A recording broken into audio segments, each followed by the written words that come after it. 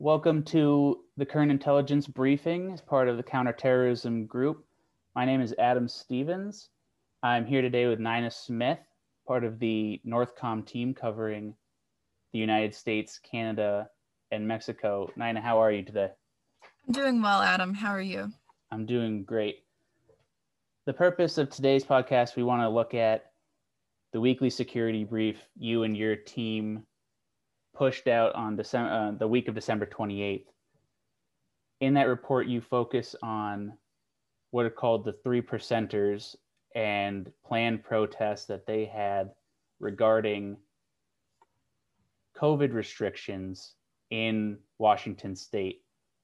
I hope you could dive into who, what, when the 3%ers are and what they were planning. Right. So the 3%er concept originated from a blog in 2008, 3% specifically coming from the idea that only 3% of Americans participated in the Revolutionary War. It turns out when you do a little bit of research into that, there are various estimates for that number going up to about 15% of Americans participating. So that already is founded on a bit of an erroneous idea. But essentially the idea is that if only 3% of people could have overthrown British colonizers, then just a few people now can overthrow tyranny in the government or corruption in the government. So essentially, the 3%er concept is focused very much on being anti-government overreach, anti-tyranny, and anti-corruption. It gets a little complicated because it's a concept as well as an organization. There is a sort of national 3%er organization that cited goal is to basically help network people who believe in the 3% concept together so that they can work more on a local level. But there are militias that identify themselves as 3%ers, as well as non-military groups alongside online networks, and also just individuals or members of other groups who identify as a 3%er because they are part of the 3% fighting against tyranny. But essentially what was happening in Washington state is that due to COVID-19, the state legislature in Washington has decided to meet primarily remotely, streaming those remote meetings online. The 3%ers saw this as a major overstep of basically avoiding oversight of the government by the people, because generally the public could come in and view the legislative proceedings from the gallery, and the 3%ers see this going remote as basically removing the voice of the public and removing oversight of the public from the legislative process. So the plan was to go to the Capitol on Monday, January 11th, in order to protest and attempt to force their way into the Capitol, basically and their goal was to protest until the legislative body agreed to begin meeting in person in the Capitol again. So I want to stay localized to Washington here. We saw in DC this violent insurrection, but we also saw localized local government disruptions, if you want to call them that. And we saw something similar at Olympia, where the governor's mansion was invaded, if you want to use that term, disrupted. Was this part of the plan? Are 3%ers linked in any way to that event? There were no official calls by the 3%ers and by the Washington 3%er group to storm the governor's mansion grounds. there were no specific calls to be violent at the Capitol in Olympia. But because of this sort of unorganized structure of the three percenters, and because of this, the way that the three percenter idea is a concept rather than specifically a group, there's no way to be sure that there were no three percenters attending any of these protests in Olympia. It's also worth noting that the intended goals of these protests was to basically fight the certification of the Electoral College vote, which attendees saw as symbols of a fraudulent election, which is the epitome of government overreach and tyranny. So the concepts lined up with three percenter ideology, though we don't have any confirmed connection between the two. So was the attack or disruption on the 6th in Washington State going to be added on to the plans that Washington branch of the three percenters already had, or what are their plans going forward? Have they made any statements about that? So officially on the website that had originally announced they were calling it a legislative lockout on the 11th. The website that announced that then announced that the event was canceled. The event on Facebook has been canceled as well, citing the violence on January 6th. They basically said that they would have to cancel the event because they couldn't guarantee that bad actors wouldn't take it over and make it violent. So they maintained that they did not intend their event to be violent, and in order to prevent future violence, they had canceled the event. So what is their stance globally, or nationally, I should say, on violence? Where does the national quote unquote branch stand versus Washington State? So the bylaws of the National Three Percenter Organization and the bylaws of the Washington Three Percenter Organization are almost identical. The main difference is in these sort of pillars of the three percenters. The national group has their pillars being moral strength, physical readiness, no first use of force. And so then the Washington Three Percenters added one more pillar, being no targeting of innocents. And so both of these groups agree that they state often in their bylaws that they are not a militia. They remain very clear on that. And they are clear that they will not use force unless force is first used on them. And that's their official stance on violence. So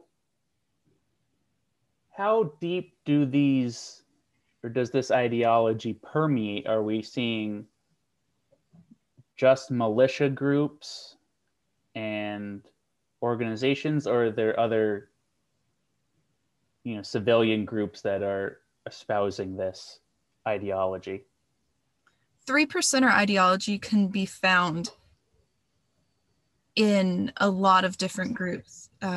Essentially, you can be a three percenter and be a member of any other sort of, whether it be a white supremacist group or a militia or anything like that. You could be unaffiliated with any militia and be a three percenter because you agree with this concept of combating government overreach. So do we have any concrete evidence of individuals at moving to the DC crisis of three percenters at that insurrection, or is it just safe to say that there are probably many people who espoused that ideology? We don't at the moment have any direct connections between people who are officially members of a 3%er organization and the group at the Capitol in Washington, D.C. But I would say that it is definitely safe to say that the ideals of people showing up do align with the 3%er concept, because the 3%er concept is fairly broad. It doesn't get into any specifics against any certain race or anything like that. They are just against government overreach, which the idea behind the January 6th protest was entirely against perceived overreach by the government in quote unquote stealing the election. Right. So it's the perfect place where 3%ers would be, theoretically. Yes, it would not be out of place. You have mentioned to me previously an interesting connection with 3%ers, specifically the Washington branch and law enforcement. Please, can you talk about that? Right. So in the 3%er bylaws, they have a section focused at 3%er members who are members of law enforcement. And so they offer up a list of oaths to take. So essentially that these law enforcement, they take their oath of office, but then they take these oaths in addition. And these oaths are taken directly from the Oath Keeper organization.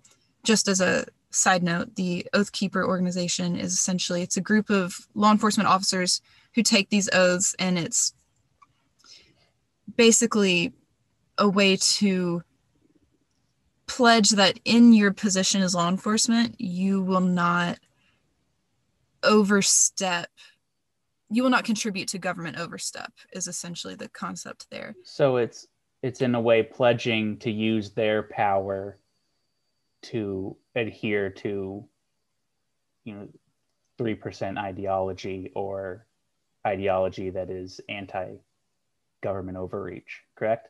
Definitely, yes. A couple of the oaths involved are, I will not obey orders to detain American citizens as unlawful enemy combatants or to subject them to military tribunal. I will not obey orders to disarm the American people. I will not obey orders to impose unjustified martial law or a state of emergency on a state.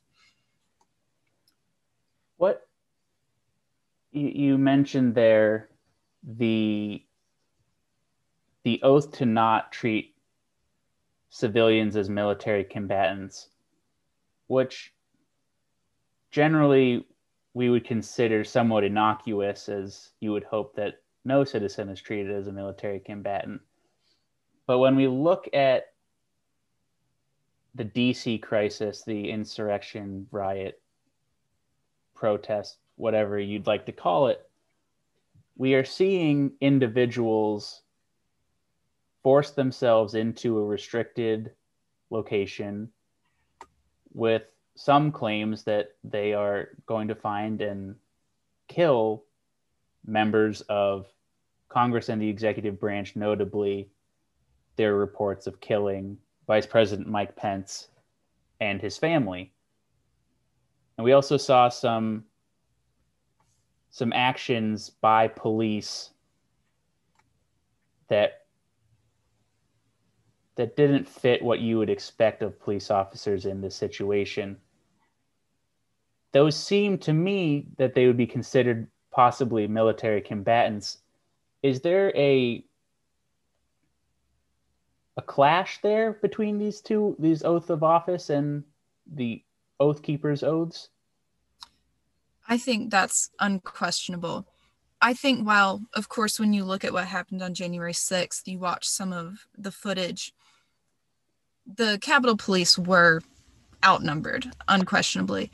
And so there are some questions to be made about leadership and why where it's not more preparation for this day, why there was not more protection for the Capitol building.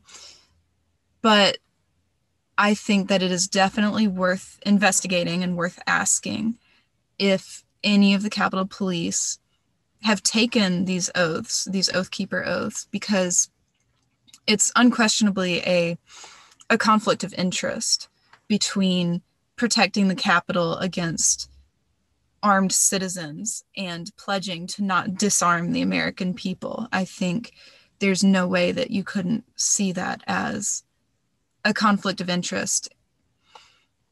I think it certainly bears investigating further. I know that there are many people focused on what happened on January 6th. The counterterrorism group is organizing the work of several reports going forward based on the events of the 6th and looking forward to the inauguration date on January 20th. Talk a little bit about what you are doing as the assistant team leader of NORTHCOM and what parts you're taking part in with other team members as far as these reports go. So at the moment, NORTHCOM is working really hard right now to put out some flash alerts about current and present danger. We have recently put out a flash alert about DC area threats, and so we'd like to put out one for state capitals and other government buildings.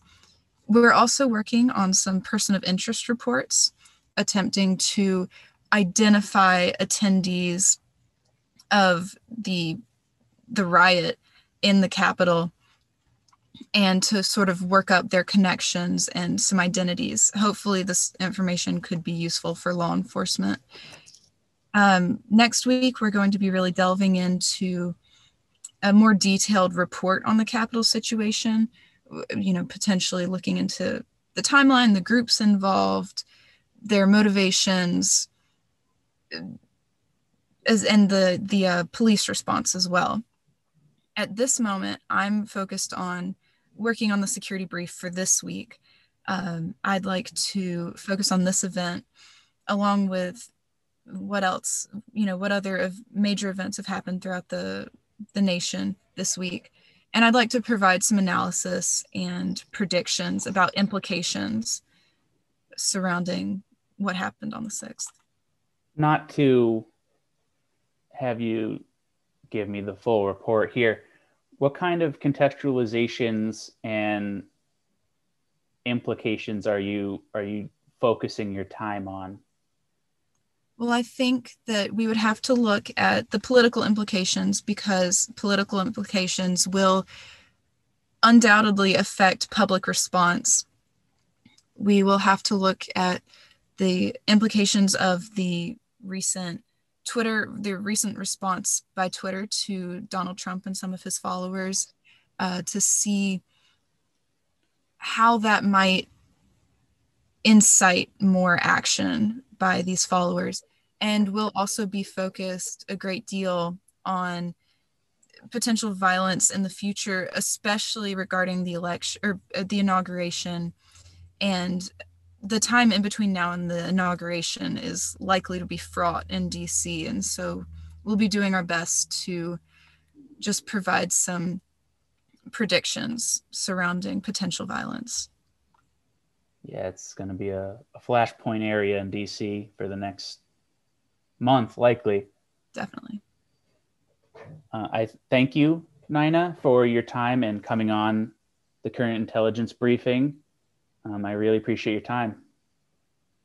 Thank you very much. I want to thank listeners for joining CIB. You can catch more reports on LinkedIn at the Counterterrorism Group, or follow us on any major social media platform, Twitter, Facebook, LinkedIn, and Instagram. That's all for us this week, and hopefully you'll join us next week. My name is Adam Stevens. Thank you.